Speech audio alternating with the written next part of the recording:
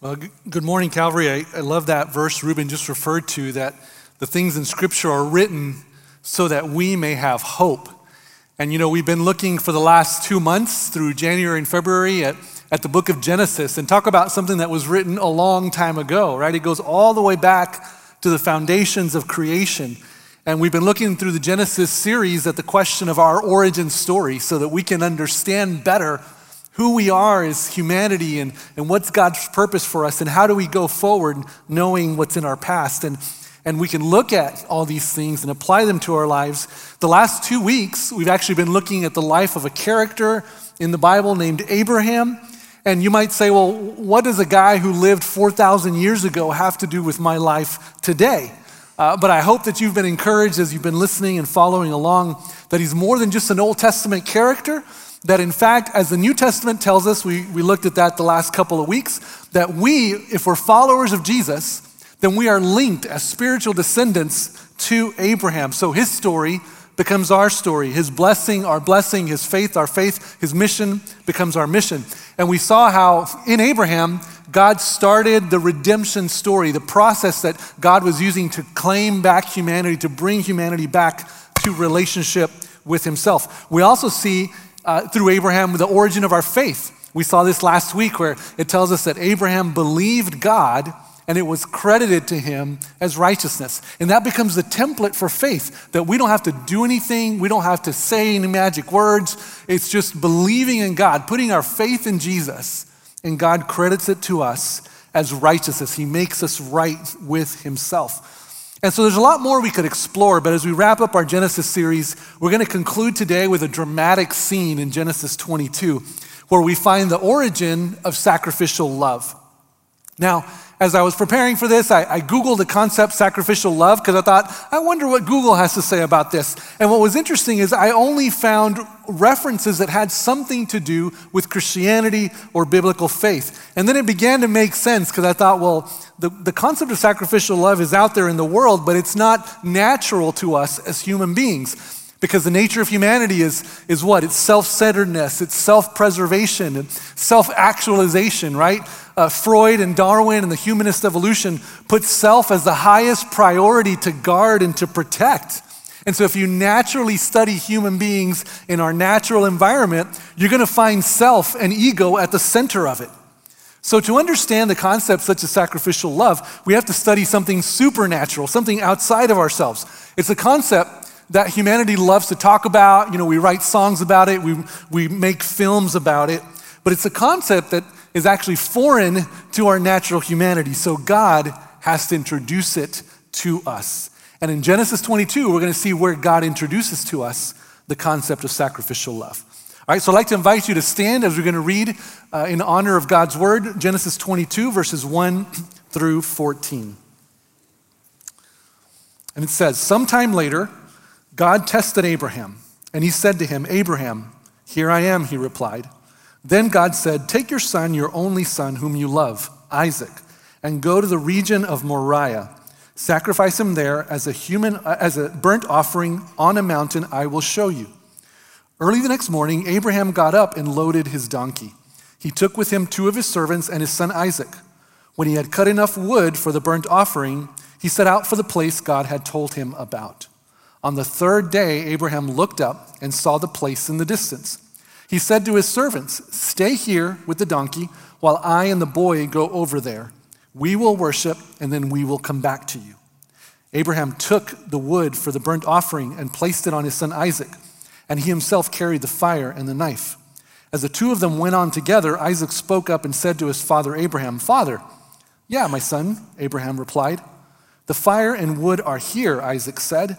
But where is the lamb for the burnt offering? Abraham answered, God himself will provide the lamb for the burnt offering, my son. And the 2 of them went on together.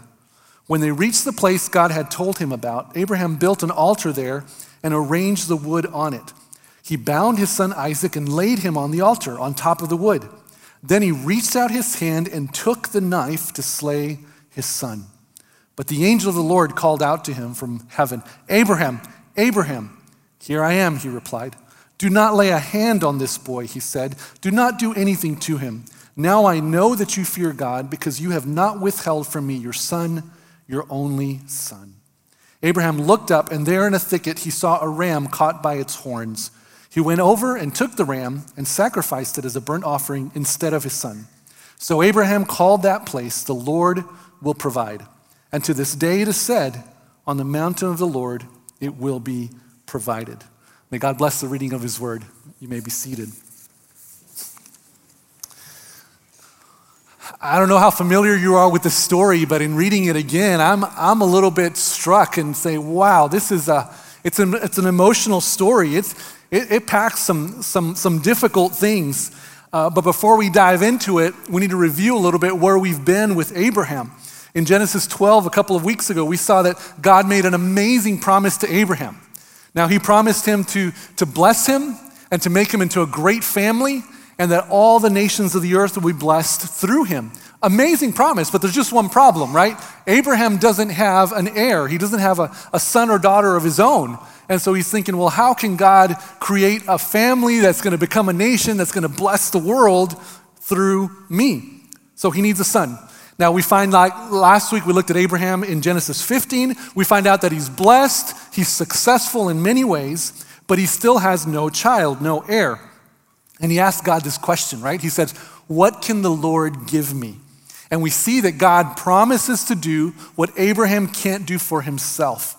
And that's where we find that Abraham believes God and he credits it to him as righteousness. That becomes the New Testament template for our faith and our salvation by grace alone.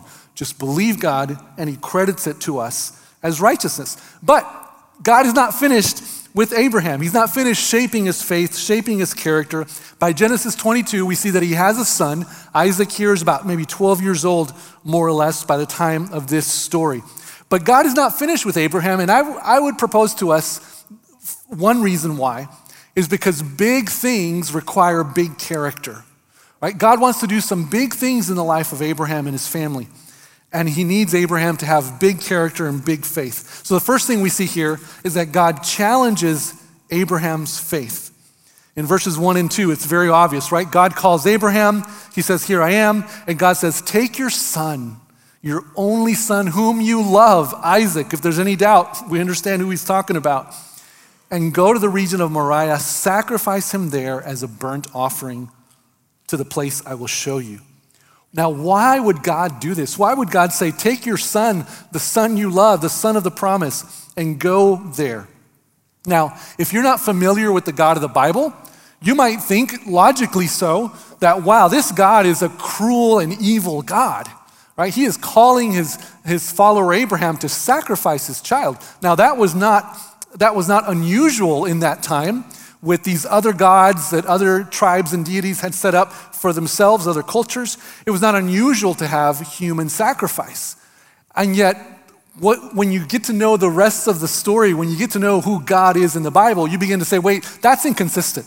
Surely God was not intending that Abraham would actually sacrifice his son. It's inconsistent with the rest of what we know about God. So what's going on here then? Why is God doing this? Well, I believe that when we come to faith in God, God begins to, after a period of time, challenge our faith. And so why does he do that? Why does he challenge Abraham's faith? Why does God challenge and try to grow our faith? I would say it's because he loves us. And I'm not just giving you this as theory this morning. I'm giving you this as part of my own testimony, my own experience. As many times when God I feel like he's stretching my faith, he's challenging me, it's because he loves us and he wants better things for us. Let me give you an example. Again, in the scripture, it says that to love the Lord your God with all your heart, all your soul, all your mind, all your strength is the greatest commandment. Now, why? Why is that the greatest commandment? Is it that God is a narcissistic God? He needs humanity to be thinking about him all the time and praising him all the time? Again, you might think that if you're not familiar with the God of the Bible. But the God of the Bible shows us very clearly God is not a narcissistic God, quite the opposite. And so then you have to ask the question, why? Why does God want us to center our affection and our attention on him as the primary being in our lives? And I would suggest to you, it's that because he loves us. It's for our own good. God's glory and our good are not mutually exclusive. And I would suggest the opposite, that God's glory is our best good. As I was thinking about this, I remembered a movie I used to watch with our kids. We quote it from time to time. I think it's called Megamind. Any of you familiar with that? And so Megamind not Megamind, I'm sorry, The Incredibles. I'm getting my animated films confused. In The Incredibles, there's the family, The Incredibles, and then there's this character called Frozone, and he's also a superhero. And disaster's coming onto the city, so Frozone is frantically looking for his super suit so he can go out there and save the world along with the Incredibles. So he's asking his wife, where is my super suit? And she said, why are you looking for it? We're going on a date tonight. And he says, well, the world's in danger. And she answers, our date is in danger, right? She has a priority, like, hey, we're gonna do this. And then he says what? He says, come on, this is for the greater good. And she gives this great line, I am the greatest good you're ever gonna get. What are you talking about, the greater good? This is a funny example, right? But it made me think about that, and no offense to wives or no offense to husbands if your spouse is thinking that. But when God is our highest priority, that is our greatest good. When God is our highest priority, that is the greatest good we're ever gonna get. And it's not just for us, right? It becomes the greatest good for our loved ones when we make God the highest priority in our lives. And so I think God wants to give us the opportunity to test our faith, to put him first at the center on the throne, so that we can experience how much he loves us and how much he wants to do in and through our lives. So God is gonna challenge your faith because he loves you too much not to. He wants to stretch us, and he wants to make sure that as we grow in our walk with him, that we keep him at the center and as first place in our lives. Jesus put it this way. He said, seek first the kingdom of God, and all these things will be added unto you. Jesus tells us, if you put God first, everything else will fall into its proper place. And yet we find in our lives so many times things get in the way of putting God first, don't they? And we're gonna see that in Abraham's example too. But how does Abraham respond to this challenge? We see it in verses 3-8, that Abraham trusts God completely. Now, I don't know how he did this, right? But look at verse 3. Verse 3 says, early the next morning, Abraham got up. And I'm thinking, how did he sleep? If he even slept at all, right? If you're a parent, you understand this, right? If God is telling you, sacrifice your son, your daughter, there's no way as a parent you would ever do that. Our instinct is to protect them, right? So we don't know what agony is going on in Abraham's mind. It just tells us that the next morning he got up to do what God had called him to do. He's rising up to the challenge that God has given him. And listen to his face. Listen to how much he trusts God completely. Not only does he get up the next day and obey, but it says in verse 5, we will worship and then we will come back to you, right? He takes 2 servants with him and the donkey. They get to the place about a 3-day journey where they're supposed to go, and he leaves the servants there with the donkey and he takes his son up, and that's where he says, hey, my son and I are gonna go up. We're gonna worship and then we will come back to you. Did you catch that? Abraham has some kind of radical faith here that somehow God is calling him to sacrifice his son, and somehow they're both going to come back. He trusts completely in God. And we see that one more time in verse 8.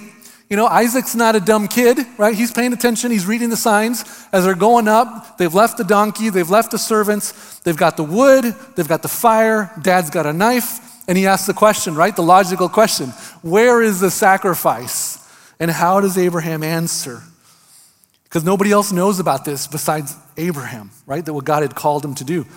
And Abraham says, God himself will provide the lamb. God himself will provide. So somehow, Abraham trusts completely in God. How does he do that? How does he get to that point? It's what you and I want to know, right? How can we have that kind of radical faith in God? Well, we're going to find out in a moment how Abraham gets there. But I think the point of challenge here for us is that the greater the challenge, the greater Abraham's faith increased. And we get to comparing ourselves sometimes with people like Abraham, and we say, well, there's no way I could have that kind of faith. I mean, that's why he's a biblical character, right? Because that's faith of biblical proportions. It's way beyond us. But no, the Bible is actually stories of human beings like you and me, right? Through whom God does extraordinary things. And so what I want to challenge us to at this point in the story is that we can have that level of faith and trust in God because we have the same God. You see, it doesn't matter the level of faith that we have, right? It's trying to figure out, okay, Abraham, how'd you get to that level of faith? I want that same level. That's the wrong question. The right question is to say, what kind of belief or view do you have about God? See, it's not a matter of how much faith you have, it's how big do you think God is? Because your view of God will then determine the level of your faith. You follow me? It's not that a level of our faith determines what God can do. It's that your view of God will determine the level of our faith. And so I believe we can have the same radical trust in God because we have the same God that Abraham has. And so what happens next in verses 9 and 10, we read that when they reach the place, they're climbing up this hill to the mountain. When they reach the place that God told him about, Abraham built an altar. He arranged the wood on it. He binds his son Isaac and he lays him on the altar on top of the wood. I mean, at this point, I'm thinking, whoa, God, surely this is not you. This is not the God of love. This is not something you should want. But we see Abraham take even one more step, right? He reached out his hand and took the knife to slay his son. This is getting real, right? Abraham has come to the point of no return. He's put Isaac on the altar and he reaches out to take the knife. Do you feel the drama, the agony? Maybe as a parent especially, you're like, no, this cannot be. But let's bring that home. Let's make it personal, right? We're talking about Abraham, but again, if his story is our story, what are the parallels here? Well, let me ask you this. Has God ever asked you to put something on the altar, whatever that is? Has he ever asked you to sacrifice something, to give something up because it's getting in the way of your relationship with him? Perhaps it's getting in the way of what he wants to do in your life. And it could be a bad thing or it could be a good thing. But you know, this idea of Abraham putting Isaac on the altar being a parallel for our lives is something that a guy named A.W. Tozer was a great preacher and writer. He wrote this book called The Pursuit of God. I highly recommend it. He was so passionate about God, and as a college student, I read this book, and it really began to focus me on how to follow God more passionately, more wholeheartedly. And in chapter 2 of The Pursuit of God, which A.W. Tozer, by the way, wrote this on a train ride from Chicago to McAllen. He was coming down to McAllen for some kind of event. And so it's just kind of cool that we have that connection. So he writes this, and in chapter 2, he writes about the story of Abraham and Isaac. And he said, it's because God wants us to experience the blessedness, catch this, the blessedness of possessing nothing. And so I had to dig into that. What does that mean, the blessedness of possessing nothing? In other words, he's saying, so that nothing can have a grip on your life, so that you can become someone who's completely dedicated to God. But this requires putting some things on the altar. And the question again for us today is, what has God challenged you to put on the altar? Maybe he hasn't yet. Maybe you haven't asked the question. Or maybe he did it a long time ago and you've forgotten, right? But God challenges us to give up the things that grab hold of us, that hold us back. And of course, it could be bad habits. It could be addictions. It could be a toxic relationship. It could be some kind of unhealthy attachment in your life, or it could be something positive, right? Isaac was a gift. He was a blessing, and God challenged Abraham to put it on the altar. I've done that before. I feel like I've had this experience a couple times, but my first time goes back to those college years. I was reading this book, and I felt really challenged because there was this dating relationship that I felt was possessing me, right? It wasn't something healthy and something that was getting in the way of my relationship with God. It wasn't a bad thing. It was a good thing, but I felt like God was telling me, put the relationship up on the altar. Let it go. And so I did what a lot of us do, right? We put it on the altar, and then we know the rest of the story, right? We're like, okay, God, now what are you going to do? How are you going to give this back to me? And that's where Abraham goes a step further than we typically like to go, right? We'll sometimes put it on the altar, but after a few minutes, we might just kind of take it back, right? But Abraham puts it on the altar, puts Isaac on the altar, and he reaches for the knife with full intent to drive it through. And again, this isn't a God who is evil, right? But Abraham is willing to go as far as God has called him to. And so what's going through his mind? Now think about that. All the promises of him being blessed and having a family that would become a great nation, how's that going to happen if he sacrifices his son? All the hope of the nations of the earth one day being blessed through him, all his earthly joy wrapped up in the son of the promise that he had. So in other words, all of his hopes and dreams and joy are back on the altar of uncertainty. And what's going to happen next? What would God do? How will God help Abraham cope with that loss?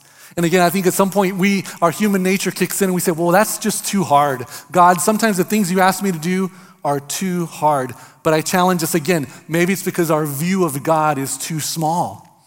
That's why we think God's challenges are too hard. Because listen what was going on in Abraham's mind. The New Testament often gives us insight back into the Old Testament. And Hebrews 11, 17 and 19 tells us this.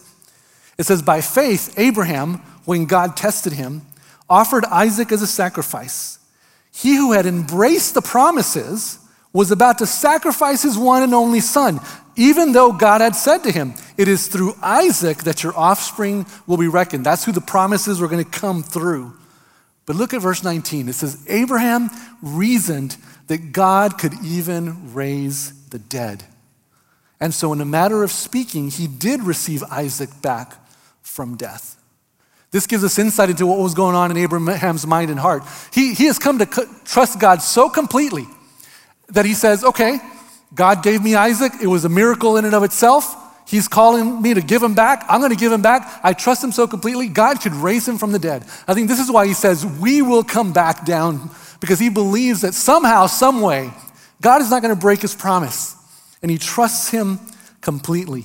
He has a big view of a big God who can do the impossible. And through this, I think not only Abraham learns something about God, but he learns something hugely important about himself. He discovers that he can actually trust God completely. And because he does trust God completely, then what does God do? God completely provides for Abraham. Look at verses 13 and 14. It says, Abraham looked up, and there in the thicket he saw a ram caught by its horns. He went over and took the ram and sacrificed it as a burnt offering instead of his son. So Abraham called that place, the Lord will provide. And to this day it is said, on the mountain of the Lord it will be provided. Abraham trusts God completely, and God reciprocates. He completely provides for Abraham. The ram in the thicket, he names the place the Lord will provide. That is a challenge, but I hope it's also an encouragement to you that if you put all your trust in God, he will give you all of himself in return. He will provide fully everything you need. Now, it may not look like what you want it to look like, right? You may have to sacrifice something, and figuratively speaking, right?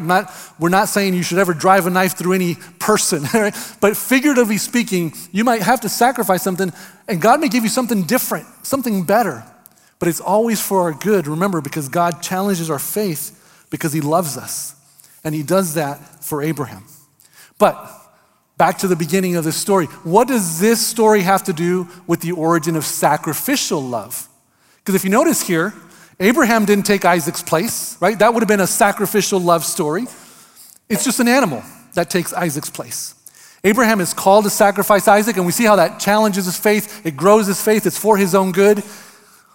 But God always has more to the story, right? Don't miss this. God always has more to the story. When he's challenging our faith, there's always something else he's doing in the background. And it was true here of Abraham. Because remember where this incident takes place?